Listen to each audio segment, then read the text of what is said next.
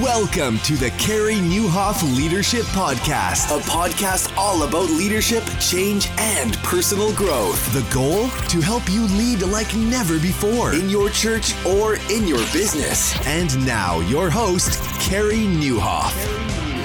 Well, hey, everybody, and welcome to episode 139 of the podcast. My name is Carey Nieuwhof, and I hope our time together today helps you lead like never before. Well, I'm pretty excited for two reasons. Number one, the internet brought us today's guest. I was watching a video with a guy that I've been following for a few years. His name is Ramit Sethi.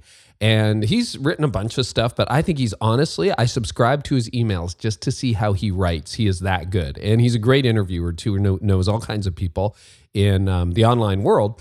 And I'm watching one of Ramit's videos, and he's interviewing this guy named Andrew Mellen, all about organization. And Andrew says something that just like blows my mind. And so literally sitting there at lunch watching this video, I reach out to him on Twitter. He answers back. And the next thing you know, I have a podcast guest, and it's all about leadership and clutter and how organization impacts leadership. So as a guy who's a little bit OCD, I am just fascinated by this. So I think you are going to love this episode, or maybe you'll have a different reaction to it. But Andrew's actually very sensical about how he handles this. And I mean, organization and tidying up is a big subject these days. And this is just something totally different that I absolutely loved. I hope it helps you. And I got some exciting news to share with you guys. Did you know that we are reopening the High Impact Leader course for new registrations for a very limited time this month in May?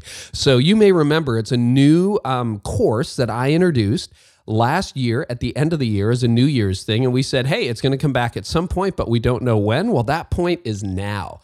And it reopens next week, Monday, May 15th until Thursday, May 25th. The High Impact Leader will be available for new registrations. So we got a lot of fun stuff planned for you over that 10-day window. And if you don't want to miss it, just go to thehighimpactleader.com right now and secure your place on the waiting list. Last time, when it released, over 1,700 leaders have jumped in so far on the High Impact Leader course, and people are calling it things like life-changing and game-changing. And I'll share a little bit more in the upcoming week or two, but I would love for you to get time, energy, and priorities working in your favor. If you're interested in that, just go to thehighimpactleader.com and sign up for the waiting list. And when you do that, you will get a free email productivity course from me, kind of a precursor to the High Impact Leader. And then when things open, you'll be the first to know. So I'm really excited. We'll have more details next week. Also, some bonus episodes over the next 2 weeks on the podcast.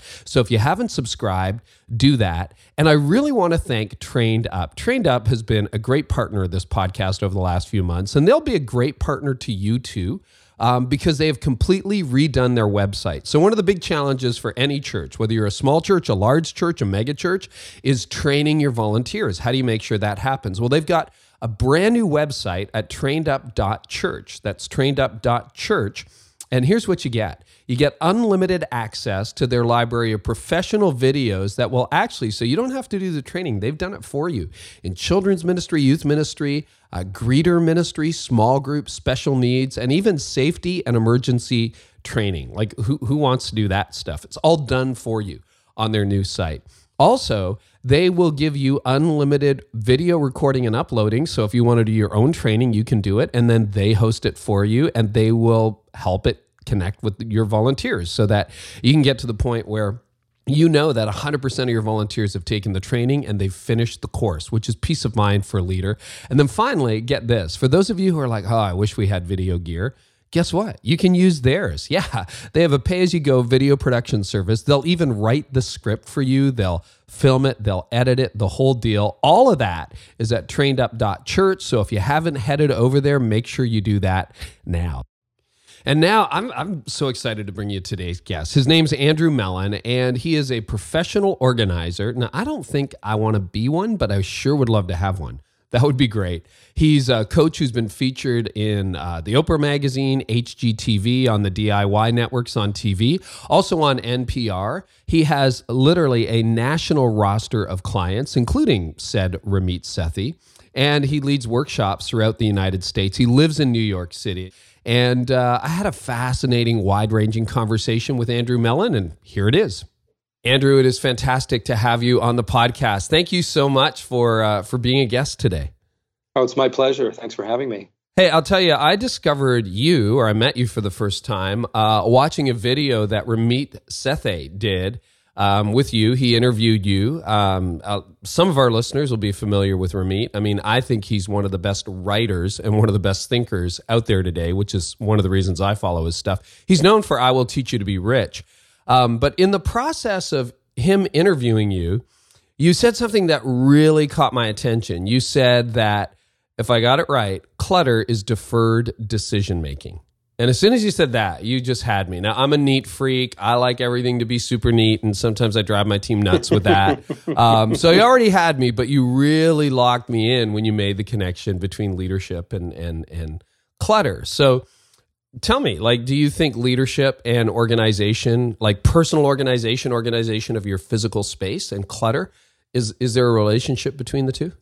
Oh, certainly there is. And just to clarify, I would even make it a noun, that clutter, just so that we stay in a noun world, right? Clutter is deferred decisions. So the deferred decisions, the clutter is the manifestation of the deferred decision. So everything that you set down in and of itself might just be an object, but it's the second object that you set down on top of it. That's when clutter begins.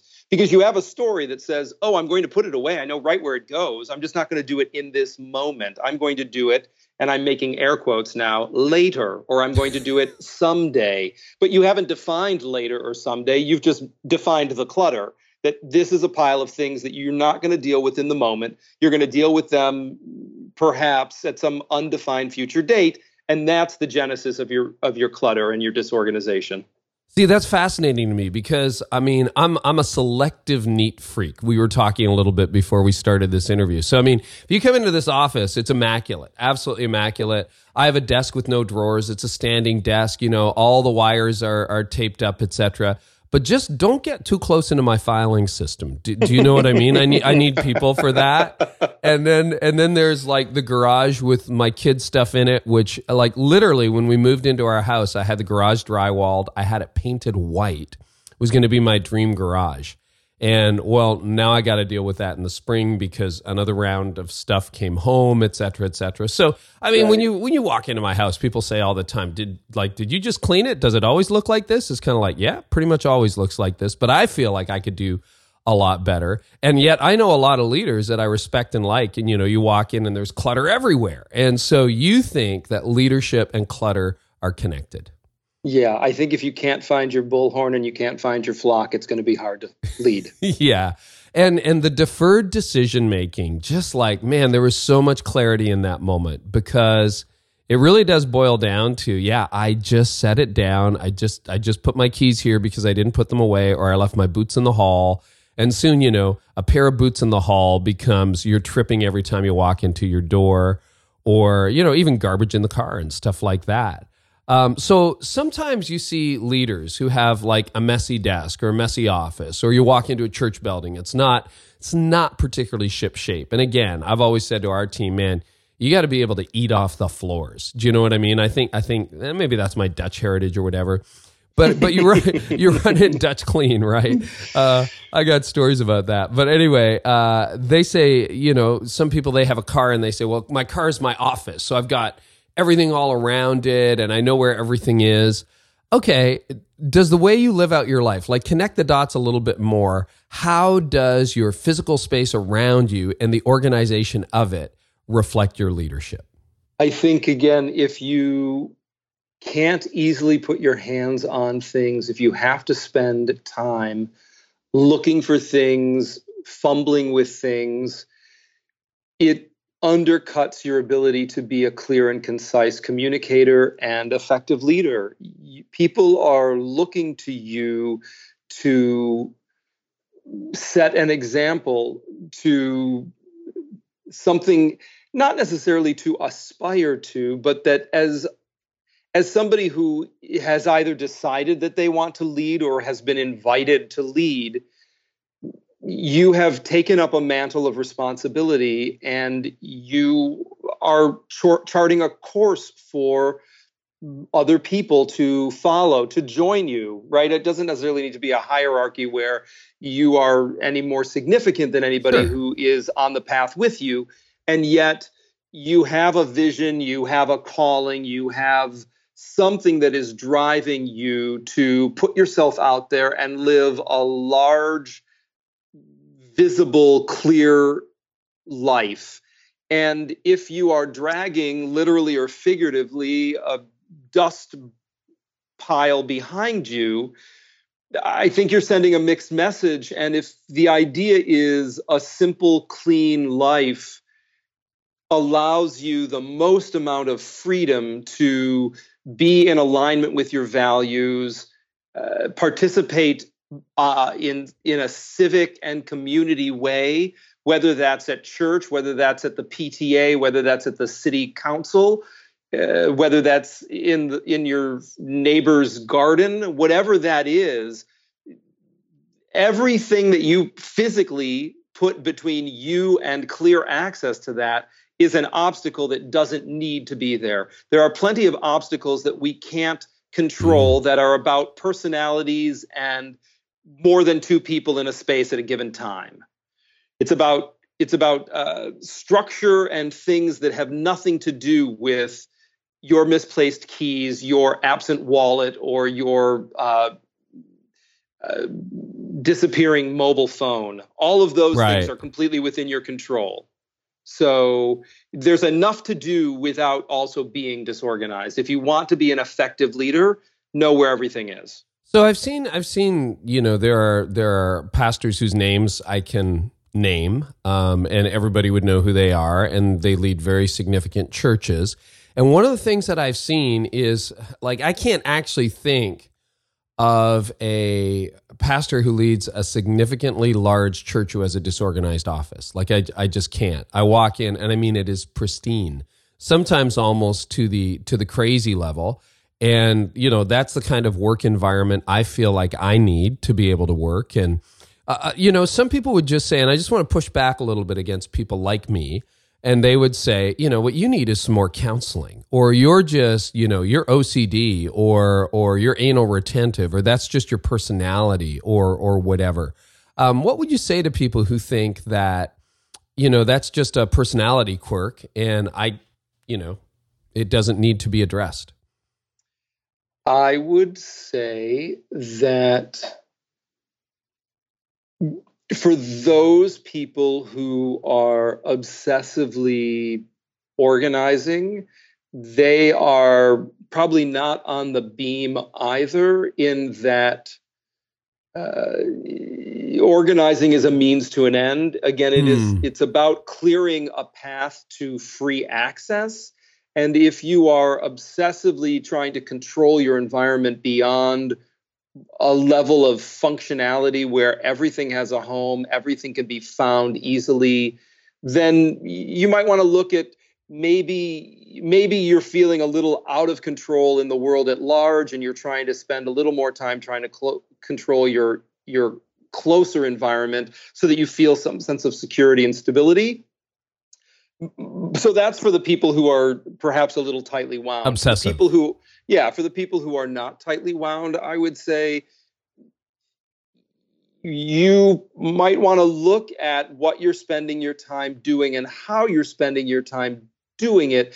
Because again, if you're neck deep in something and you're listing towards, I think at the most extreme sense, some sort of martyr-y, complexy thing where you're saying to yourself, well, there's so much need. I don't have time to be organized. I just have to keep doing what I'm doing because there's more to do than I can possibly get to. And of course, there is more than you can possibly get to. But still, your ability to minister to people, to show up and be present and model successful integrated behavior, I think, is diminished if you are a rumpled, sloppy mess and your shoelaces are broken and you have food stains on your clothing. That isn't necessarily the person that I want to lead me. It's somebody that I wouldn't mind collaborating with because your heart's in the right place. But I don't know if you're modeling the kind of behavior that I want to aspire to. I want a simpler, more meaningful life. I am adrift in a world where there is tremendous information and stimulus outside of my home or my work or both. And I'm trying to navigate that and stay true to myself and what I believe to be a good and purposeful way to participate in my life and my family and my community. So I'm in that dialogue with the outside world. When I come home, if my home is not a safe and orderly place where I can feel safe, I'm constantly under attack, both outside and inside. And you just can't rest if that's your world. So I think as a leader, all the more home needs to be sanctuary. I really appreciate that. And you know what? I think that was a great answer to what you said, because I think you're right. If I have a criticism that I would levy at myself, my wife has said this from time to time. She's like, Carey, you are obsessed. Like, my neighbors joke with me. It's like, have you cut your lawn for the third time this week? Like, that kind of thing. And, you know, I realized after thousands of dollars and dozens of hours of counseling that, you know what? That's my issue. That's my bad. Like, your lawn should be cut. It should be kempt. But it probably is exactly what you said, which is, in my case, because so much of my world feels out of control, there are a few things I want to control. And to be able to cut the grass is better than trying to control people. Now, maybe I just need to pray more as a Christian, or maybe I need to go to one more counseling session to cure myself of it. I think, and I don't mean to disparage any other leaders. I'm just reflecting here, but I'm just saying, I think you're right. So this is not a question of, you know, you have to be perfect and everything has to be ideal. It's like, no, there is a common, what do you say? There's a beam where things are organized and you know where they are. And if that means, you know, your whole house has to be white and disinfected, well, that's up to you, but that's not what you're going at. You're just like, you should know where your keys are. You should not lose your phone. And I mean, your book, Unstuff Your Life, is really an encyclopedia. And it is a how-to, like literally even a filing system in it, that if you use this filing system, you're going to always know exactly where the electricity bill from 2 years ago is that you need for your tax audit that came up this year, which really stymies a lot of people. They don't know where it is. Or, you know, you have this thing with a 10-year warranty and you're on year 9, but like you have no idea where the receipt is, right? So exactly. Much for the 9-year warranty, right down to an office drawer and a physical environment even at your church. So that's good. I think you got us all in now. You got the hyper anal people in, and you've got the people maybe who have untucked everything leaning in, which is good. Self-storage. So you say our world seems to be expanding. Self-storage has exploded over the last 2 decades. Has the accumulation of stuff become a crisis of sorts in our culture? I mean, it feels that way. I said when our kids were younger, we don't have to buy anything. Stuff just arrives at our house. I don't know how this happens, but life just seems to accumulate possessions along the way. Have you seen that trend in our culture? Oh, of course. It's an illness, like so many other manifestations of an internal longing for something being dealt with in an external fashion. This is the soul sickness that people are experiencing and the disconnectedness that they feel even as they're walking around face down in their mobile phones and their devices there's a bigger problem there, and that's a lack of community and feeling connected. And no amount of consumption is going to cure that. And unfortunately, at some point in our developed world, we decided, or it was decided for us, and we followed along, that the amassing of wealth at any cost to our communities and our environments was more important than our communities, our environment. And we deferred. That was a huge decision that we deferred, and we allowed the corporations basically to set the tone of how we were going to manufacture things and consume them. And instead of having what we need to live a purposeful, meaningful, simple, comfortable life, which most people in Western culture have available to them. Most people, if you are above the poverty line, have access to food, clothing, and shelter.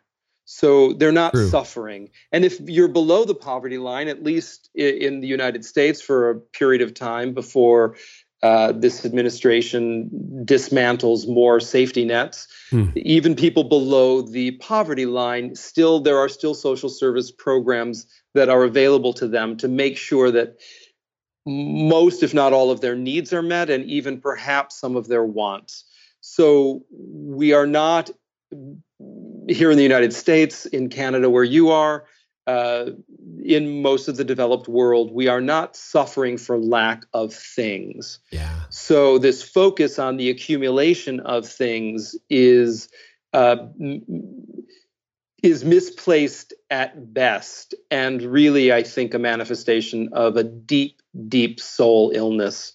And as a result, people continue to accumulate things. They spend money and time managing things that do not support their values, that do not bring them any sort of sustainable, lasting happiness or joy. And they waste their lives dealing with things, with inanimate objects that do not reciprocate their affection, that do not really, in a meaningful, deep way, increase the quality of their life at all. Isn't that interesting? I mean, the language, and I think you said that so well. That's a spiritual thing. That's a soul thing. That's a soul crisis. And, if anybody, I'll just say that to preachers and to church leaders, if anybody should be naming this, it probably should be the church. But sometimes we're as much a victim of it as we are anyone else. You're blind to the culture. You're the fish that swims in the water, and you're like, water? I don't see any water. Well, oh, you mean this stuff? What is that? Right? Yep. Is that the kind of culture we're in? Maybe. Yeah. Yeah. It's everywhere. And so there's no blame. I mean, in pointing it out, I'm mindful of I'm not holding anybody necessarily responsible for it. Yeah. But what I am doing, or what I hope that I'm doing, is calling enough attention to it so that people can bring mindfulness and awareness to it and start to work on a collective solution that breaks us from this bondage to corporate culture and this misguided understanding of a manufacturing base that is not again a source of, I think, sustainable employment for anybody. It's making more things means that more people have to buy them, which means that more people have to work unreasonable hours to afford them.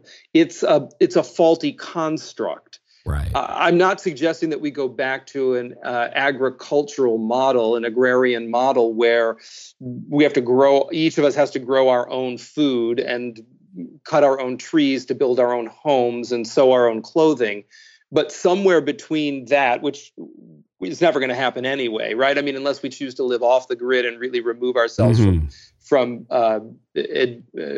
current cultural norms, that's not going to happen. Yeah. But somewhere between that and this constant search outside of ourselves for meaning and happiness and stuff is the middle way. And the middle way, I think, is where we can find some peace in a world that doesn't always support our values, but is hopefully not at such extreme odds with kindness, compassion, generosity, and love. Yeah. So how did you get interested in this, Andrew? Like, how did you end up? I mean, you've written books, you've done a TEDx talk, you do a lot of media, you do private consulting with people to help them unstuff their life. And I mean, this became a calling for you. How did you end up in this lane? So I think there's two parts to that answer for me. One is the technical question of how this became a business or a work, a career for me. And the other is really more about a calling, if you will. Calling. And that is... Yeah, let's start there. Yeah. So before I started doing this work, I worked in the theater. And the work that I did in the theater was social issue based. It was about telling a story in the hopes that the audience would connect the dots, have some sort of epiphany and catharsis, and go home and change their behavior. Yeah. And 20 years ago, when I started doing this work, I discovered that for me, at that pivot point for myself, if I removed the metaphor and made it direct communication, I wasn't telling you. I tell stories in my work, but it's different. They're more parables than they are an extended metaphor that is veiling the truth in the hopes that you're going to discover the truth. I just peeled back one layer and said, I'm just going to tell you exactly what I think, and then you'll agree with me or you won't agree with me, but it won't be up to you to discern what I was saying, because I will be overtly and explicitly saying what I mean about the choices that we make collectively and where I think we could make different choices for our greater well-being. So, 21 years ago, I turned a corner and said, I'm going to do this work and I'll take it as far as it'll go and see what happens, and try to make an impact person by person, group by group. And in some ways, I'm mindful of not wanting to be arrogant or dismissive of artists, because I was one for many years. Sometimes art feels not quaint. Again, I don't want to be condescending in any way, but because I think art has a tremendously useful and impactful place in our greater community. And yet, for me, it feels one step removed from reaching people where they live in the most immediate way, which is their home or their office. So art moves me in many powerful ways in my life, and yet I find that when I am working with a group of people or working with one individual and I see that light bulb go on and they start to take the reins and they can see how making simple choices clears physical and psychological, emotional, spiritual obstacles out of their path, something is happening. And that's it's really interesting to see that, because I think you're right. You kind of give people control of their life back, right? When they're able to find things and organize things. And I really appreciate that, and I appreciate the soulfulness and the thoughtfulness of the answer, rather than, there should be a reason. And I think a lot of us in the church community can relate to that. We're in this because we want to make a difference. We want to make a real difference in people's lives. So let me ask you, we'll get sort of hyper practical here for a moment. Sure. In your book, Unstuff Your Life, it really is kind of like an encyclopedia, I think you could say, of organization. It's highly, highly practical, but you start with very deep, probing questions, like, what's the difference between an excuse and an explanation? I think, I don't know, how many values do you have in that list? 50? And then you say circle 15 words, maybe it's 100, circle 15 words that describe what you value most. I mean, you start at a very abstract theoretical level. Tell me, how is like having a closet with everything organized, or a filing system that works, or clutter off your desk related to those deep issues? Just help us connect the dots. Sure. Well, story is driving all of your unconscious choices. Anything that you do without awareness, without focus and clarity, is being driven by a story. And the story is seldom a happy story in which you are the hero. So those core values are your ammunition in the struggle with story. So that when you start to tell yourself, oh, well, I'll just get around to this later, or I know exactly what I'm going to do with it, I just don't have the time now, or this is more important, or this is less important, but let me just get it out of the way and then I'll get to the really important stuff. All of that narrative is going to run your life for you and make your choices for you if you don't have something to push up against it. And the thing that is deep inside of you are your values. So it's the only thing really that you can leverage against a really powerful story that is telling you you don't have enough time to do the things that matter. And so for me, I feel like without starting there, I'm just giving you some tools, but not explaining to you how to actually use them when it comes time to build something. And it feels to me likely that without knowing what is important to you, you will constantly be tripped up by urgency, false urgency or real urgency, and you will be running around putting out real or perceived fires and never get to the stuff that actually matters. So knowing what's important to you is the antidote to that. Now, do you need to know that to create a home for your keys? Of course not. You can just assign a home to your keys and your wallet and your cell phone and your purse, and you'll be better off for it. But if you want to actually change your life, if you want to teach your children or the people that you share a home with or share a community with, a neighborhood with, if you want to loan your tools to your neighbor and get them back in the same condition that you gave them, if you want to borrow somebody else's hammer and return it to them instead of having it sit on your workbench for 3 years because you can't find it, it's buried under stuff, then knowing the why, to borrow from Simon Sinek, is it's what's going to carry you through, because otherwise we're just dealing on the surface. And believe me, a tidy surface is better than a crappy misfiled surface. But it's, for me, it's the booby prize. It's not the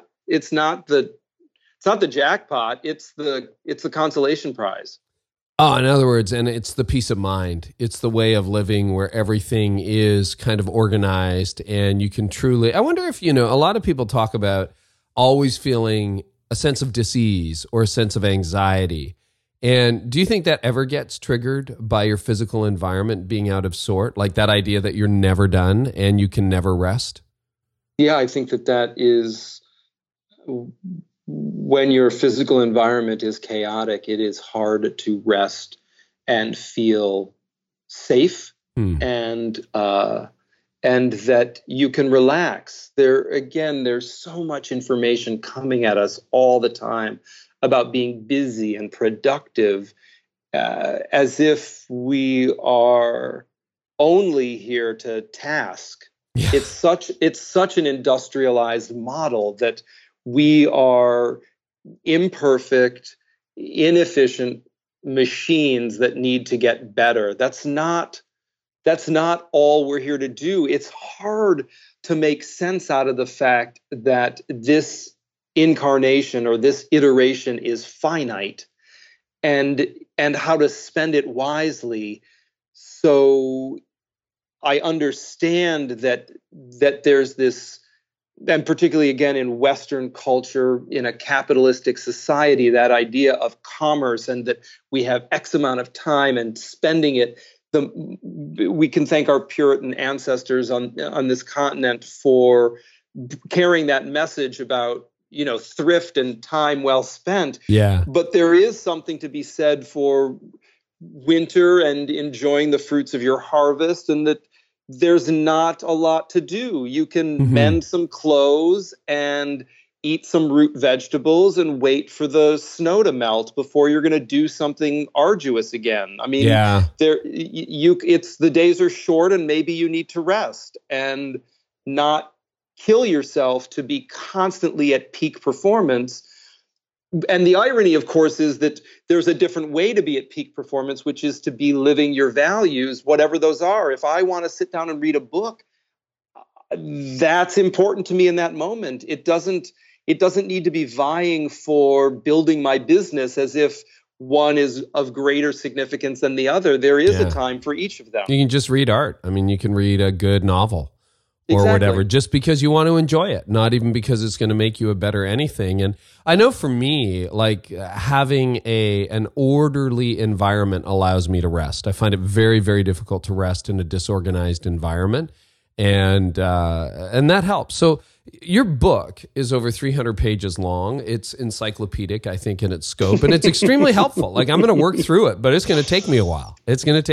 And I think that's great because I do want to simplify my life and get rid of a few of the things, and just, there's a sense of harmony. I mean, the Japanese, the Asian culture has talked about that for a long time, a sense of peace and harmony with your environment. We've kind of ignored that. But if you were going to so let's speak to somebody who goes, oh my goodness, okay, I'm completely owned, I'm bought in, I don't know where my keys are. I don't have really a filing system. The filing system is it just goes in the junk drawer, and I have 48 junk drawers.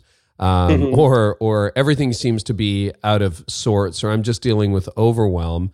Where's a good place to start? And then just kind of walk us through the overview of how you would begin to get organized in a practical way.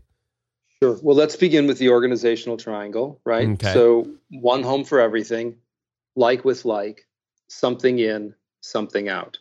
Those are the three. That's all you need to know. One home for everything, like with like, something in, something out. One home for everything means everything has one home and only one home. Not open to debate.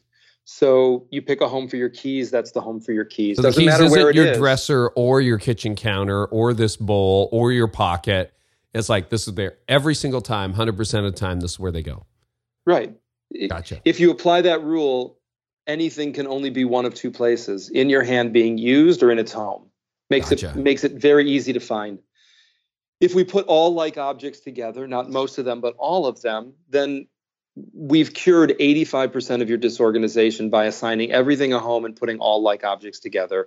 Once you've done that, what you discover are all the only children, all the things that don't have a home that need a home. And if it turns out that they aren't like anything else in your home and you don't have a place for them, then they need a different home. We need to set them up for adoption, and they need to go someplace else.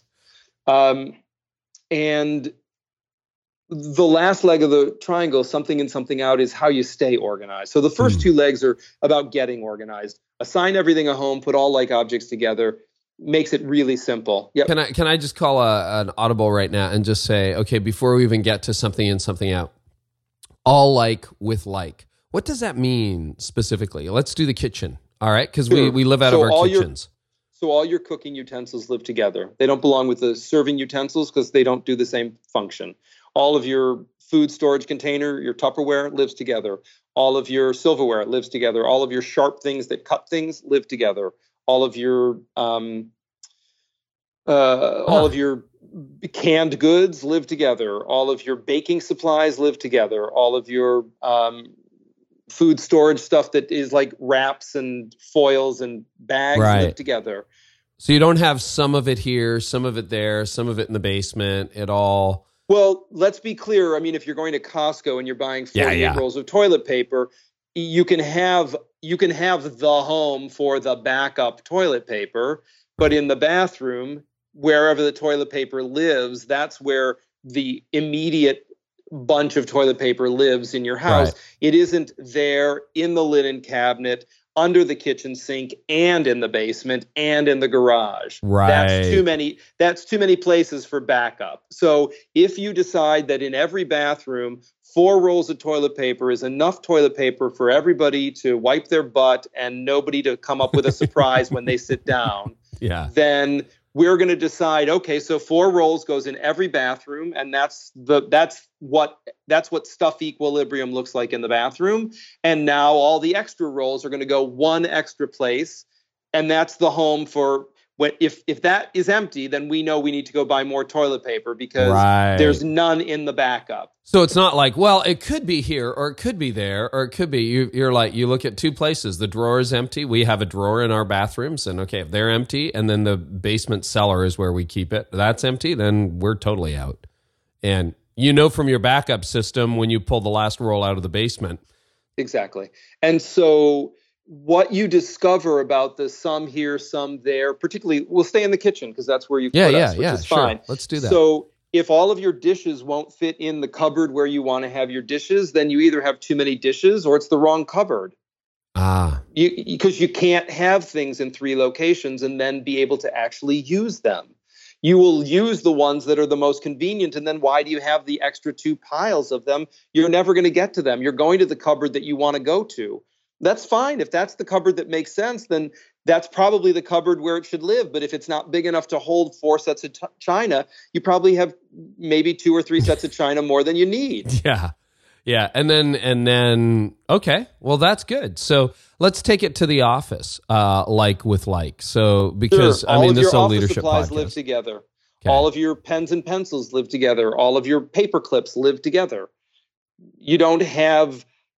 Again, if you have a set of Post-its on your desk and my assistant has a set of Post-its on her desk, the only other place there's Post-its are in the office supplied box, which is where all the extra Post-its live until my dispenser's out or her dispenser's out. Otherwise, they're where they belong. Great. What about a filing system, if you want to get into that? I mean, we're moving more and more into a paperless thing. I don't really even have a printer in my office. Whether it's paper files or... or Dropbox doesn't solve this, really right? Well, no. I mean, the thing is that you still have to have a filing system. Digital files or paper files, you organize them exactly the same way, so it doesn't really matter. Okay, walk us through that. In the book, I give you a starter set of labels for files. I think you need to one home for everything, and like with like in a document world means that you decide whether it's called car or auto. You don't call it both. So you don't have some of your files under C for car and some of them under A for auto. Right. You unify that and you just decide we're going to call it auto. Everything's going to be under A for auto. Everything's going to be under C for car. I don't care what you do. It does. It doesn't. Right. I don't have a preference for auto versus car. Just pick one and stick with it. But once you create a filing system, it's very simple. I mean, a filing system is basically the alphabet, and you can start at A or you can start at Z and work your way backwards. It doesn't really matter. You just don't start in the middle. So once you've done that, everything has a folder that you're going to keep. This is the thing about filing systems that I will share with your listeners. Files are where documents go to die. So I would not encourage anybody who is working on a document to file it and have to go in and out of a filing cabinet to get it 4 or 5 times a day. You can easily keep that in a basket of current work on your desk. And when you are finished with it, if it merits filing, then you would put it in a filing cabinet. If it doesn't merit it, you can shred it or recycle it. Not every document needs to be kept. So in the book, I'm very clear. The appendix of the book actually is a kit that will show you exactly what documents to keep from a month to the rest of your life. And many things don't need to end up in a filing cabinet. Yeah, because you go through 10-year-old files and you're like, really? Seriously? I kept this? Right. Digital or otherwise. Exactly. And so in the digital world, it's just easier to create clutter because it takes up virtual space and virtually no space. And you can create a folder and call it current and just drag everything into it. Current means nothing. You could call it today's work. That means nothing because it's only today's work today. You'd be better off labeling it Monday, February the 6th, 2017. That at least means something. Yeah.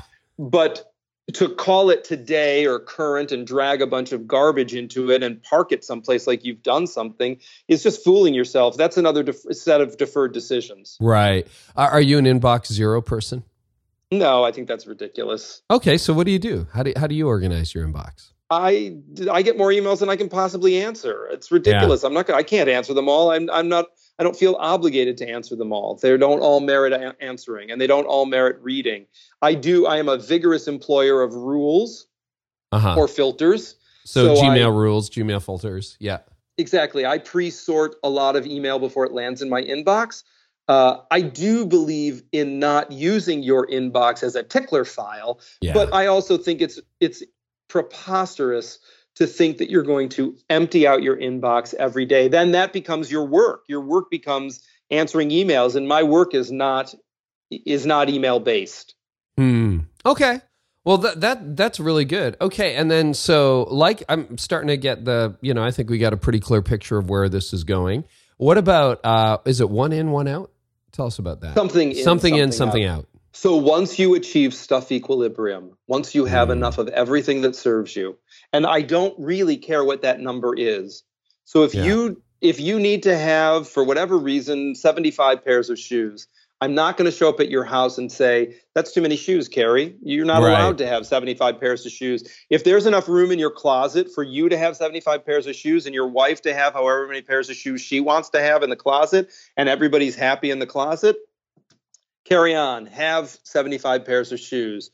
But what it means is if 75 is the magic number, when you buy the 76th, it's because you're ready to retire one of the first 75. Gotcha. We're no longer augmenting. We're no longer stockpiling things. Now, understand, with consumables like toilet paper or groceries, you might not only buy one can of tomatoes if you're making tomato sauce. Right. You might buy 3 and use 2 and then have 1 for the next time you want to make tomato sauce. But you're not going to stockpile 20 and let the 19th can go bad on you is the idea. Right. And you're not going to also keep buying it every time you walk into the store saying, tomatoes are on sale, I should just buy 3 more cans, when in fact you haven't used the last 6 or 8 that you've already purchased. It's not a bargain if you don't need it.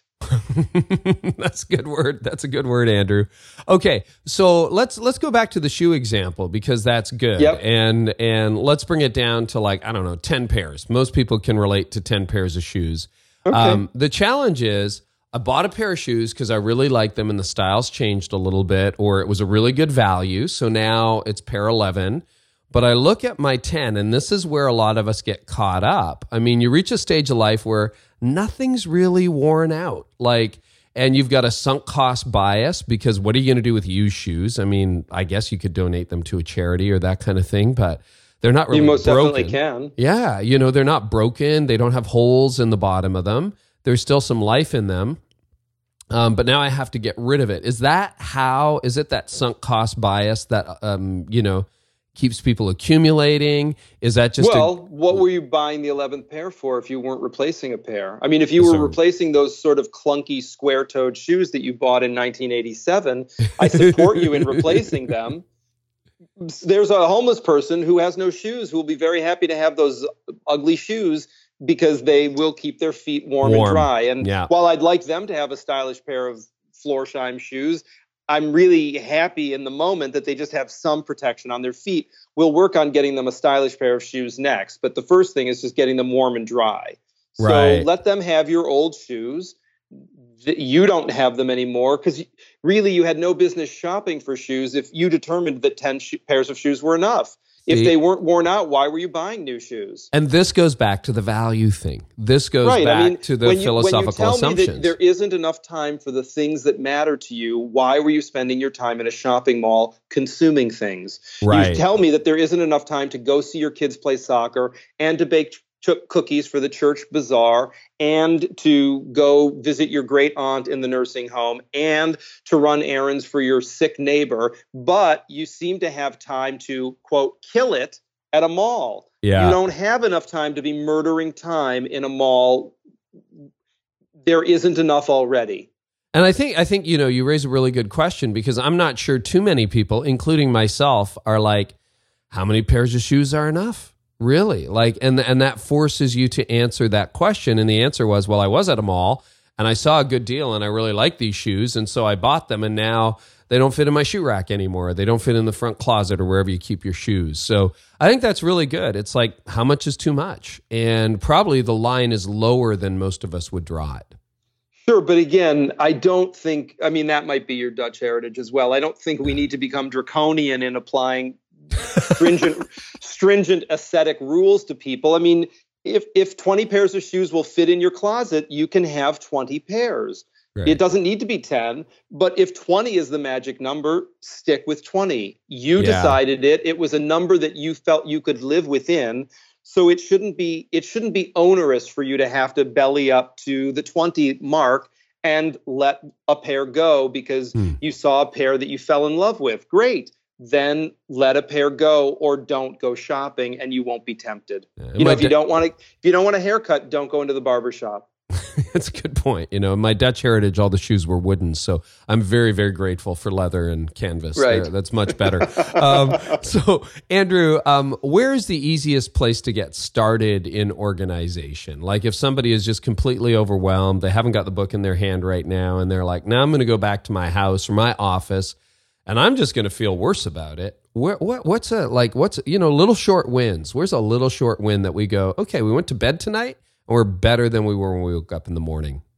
It comes back to keys, wallet, purse, phone, the things that you use every day. So give those 4 things a home and you are ahead of the game. If you can not leave the house late one more time because you can't find your car keys, you will be ahead of the game. If you are not delayed walking out of the door because you know where your mobile phone is, you have won for the day. So wow.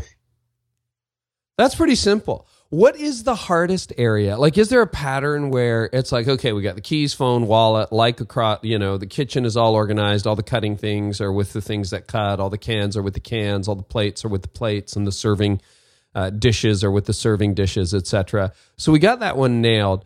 What do you find is the most resistant area to organization in people's lives, or does it vary according to different people? Well, it does vary. And I would say that the place that story is the most powerful is sentimental objects. Mm-hmm. Okay, so here's my situation. I wrote a question on that. I've got a couple of cases just in a storage area off my office here in the basement of my house. And I've got like stuff that we started accumulating, and it's just 2 totes, 2 Rubbermaid totes, but it's got everything from a few report cards to art the kids did when they were younger to actually stuff I did when I was 10 years old.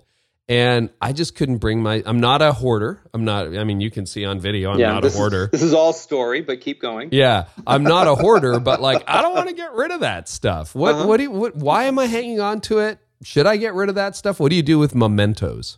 Yeah, nobody's making you get rid of it. So you can just ask yourself, what's the end game?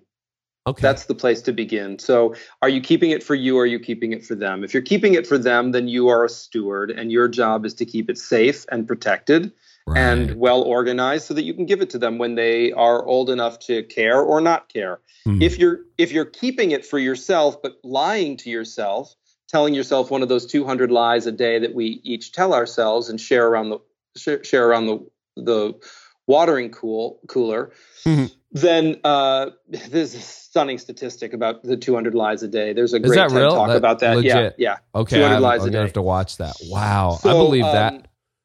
So if you're telling one of those 200 lies and that you're keeping it for them, but really you're keeping it for you, just tell the truth to yourself that no, this is not for the children. The children don't give a crap about this stuff. I'm keeping it for me, and I want it. So then it just returns to the question of what's your end game?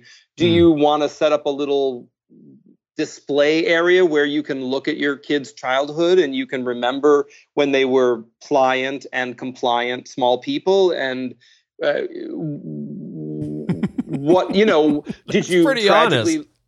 you tragically lose a child and this is a way for you to keep the memory of the child alive? What's the purpose in holding on to it? I'm not challenging you from keeping it. I think if you want to keep it, by all means, keep it. Yeah. Just tell the truth to yourself about why you're keeping it and then what you're going to do with it. Because if it's for you, then if you're just going to throw it in a box and throw it in the basement, it really doesn't mean much. It's really the story that means more to you than the objects themselves.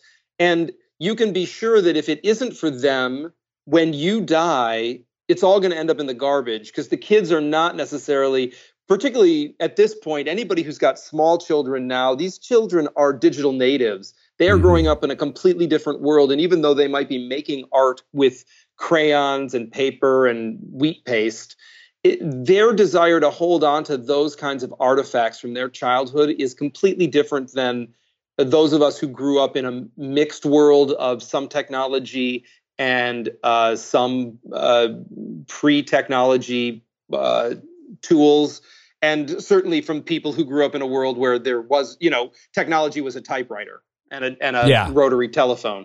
So just to be clear about what you're going to do with it, and then do it.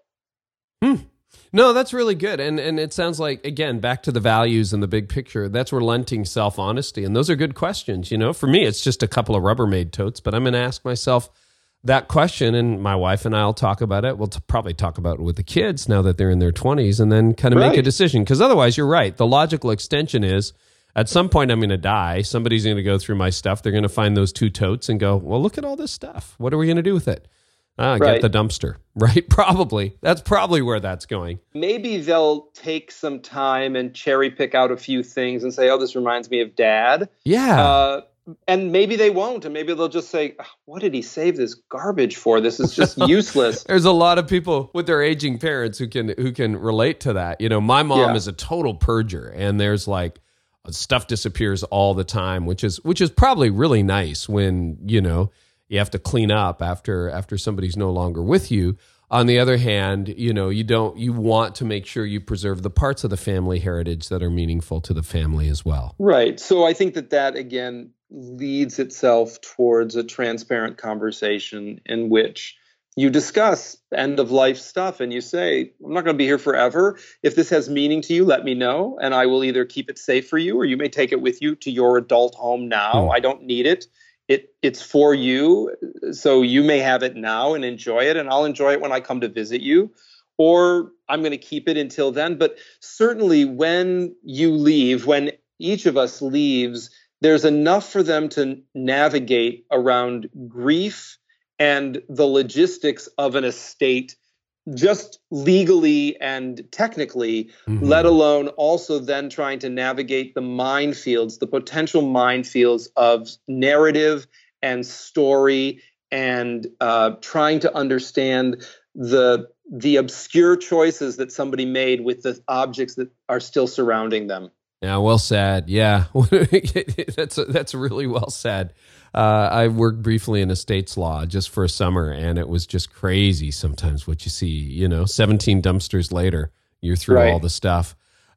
Listen, just for people who may feel a little bit overwhelmed right now, is it easy once you're organized to stay organized? It's so easy. Yeah.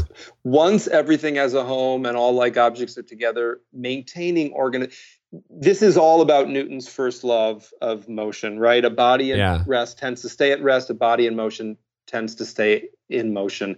Once you have achieved a sense of organization, it is so simple to stay organized. You just don't defer decisions. You put things back where they came from, and you don't accumulate things you don't need. It's what you find is that you have so much more time to spend doing the things that actually matter, that you are now busy doing the things that matter, and you're not having to spend your time tidying up all the time. Well, and as you said earlier, even when it comes to rest, maybe enjoying the fruit of your labor, maybe actually just sitting down and reading a book and not feeling guilty about anything, or having friends over and not feeling like you have to do the half-hour hustle where everything gets thrown into some closet before they get there.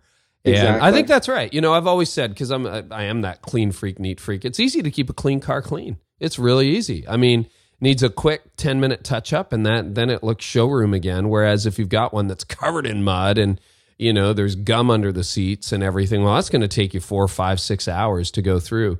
And I should say, Andrew's book you're so detailed. Like, there is quite a bit of work up front, and you're like, I don't know, there's the kitchen chapter or what, where you're like, listen, there is, yeah, you're going to be in this for hours making all these decisions. If you get tired, like, have an apple or have a snack or get some protein into you, and just stick at it 2 more hours and you'll be through this. But I think the carrot on the other side is, once you're through it, it makes your life a lot easier. It's just a little bit of short-term pain for a lot of gain. Well, this is good, Andrew.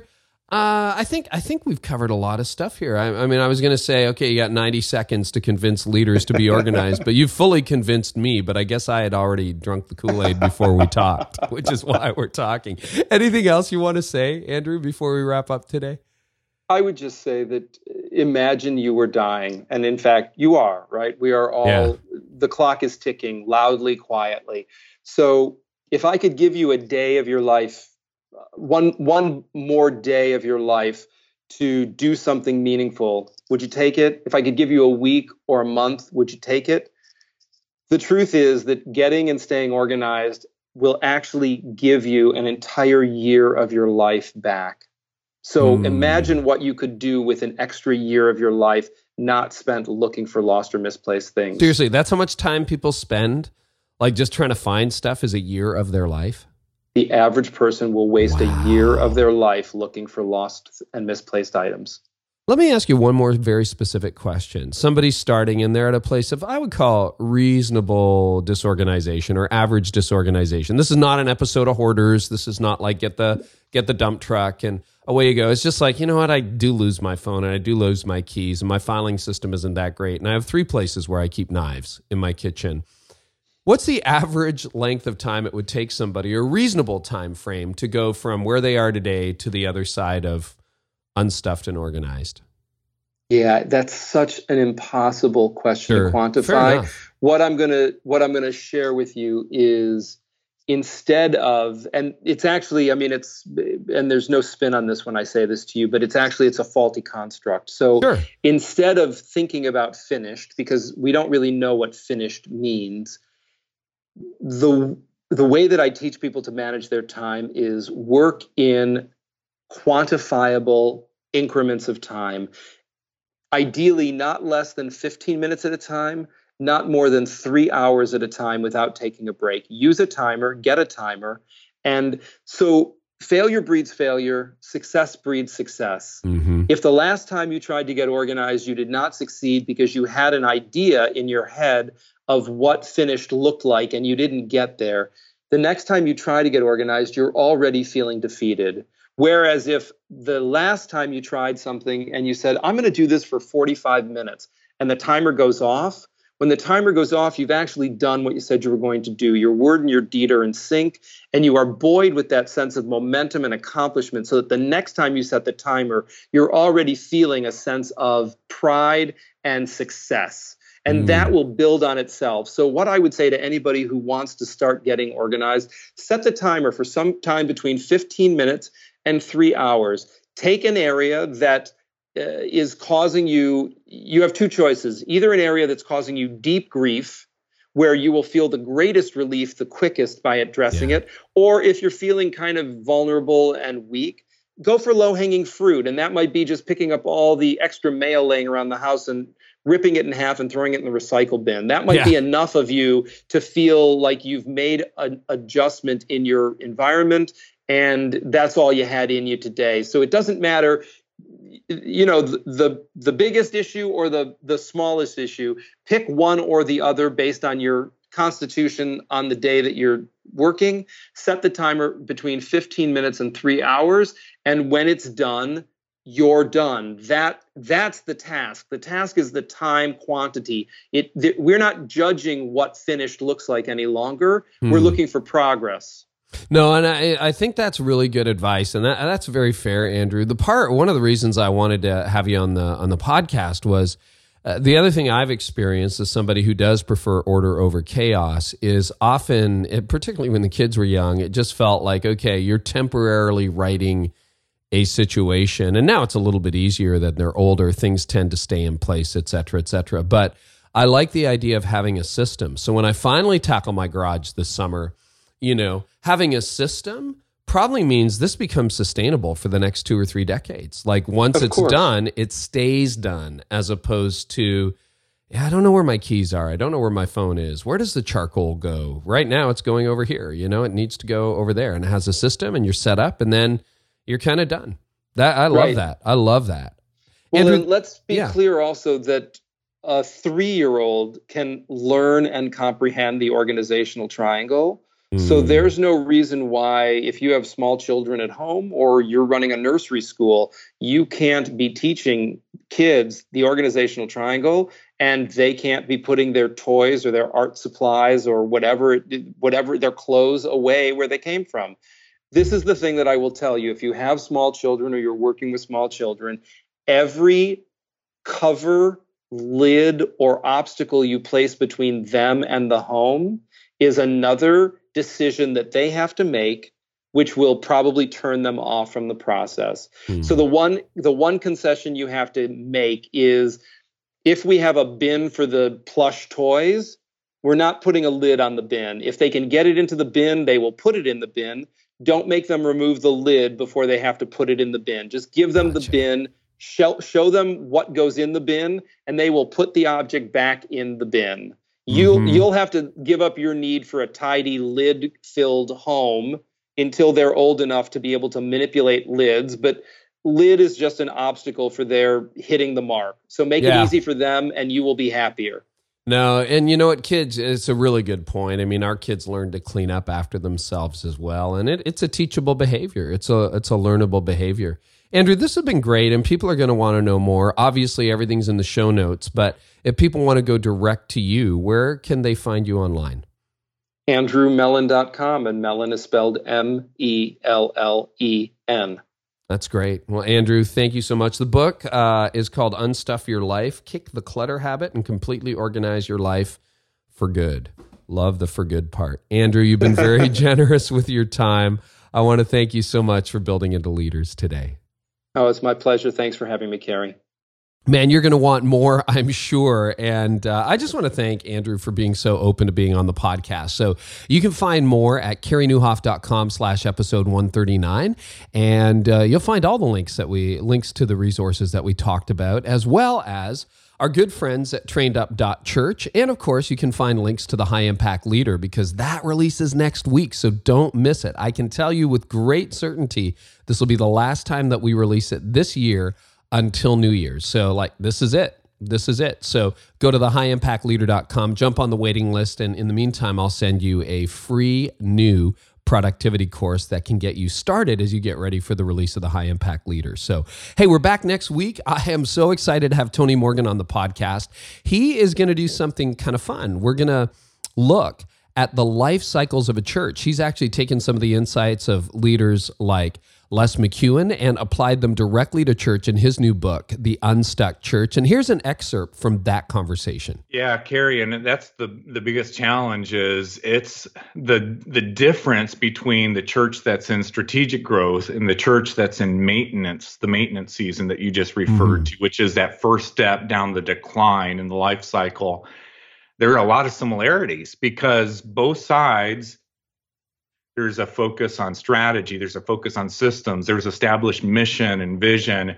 Both sides, they have clear values that they're trying to embrace as a church. So there are a lot of similarities, but the distinction, I think, the key distinction is this. On the left side, on strategic health, the vision is still a higher priority. The mission, the vision are still a higher priority than the systems.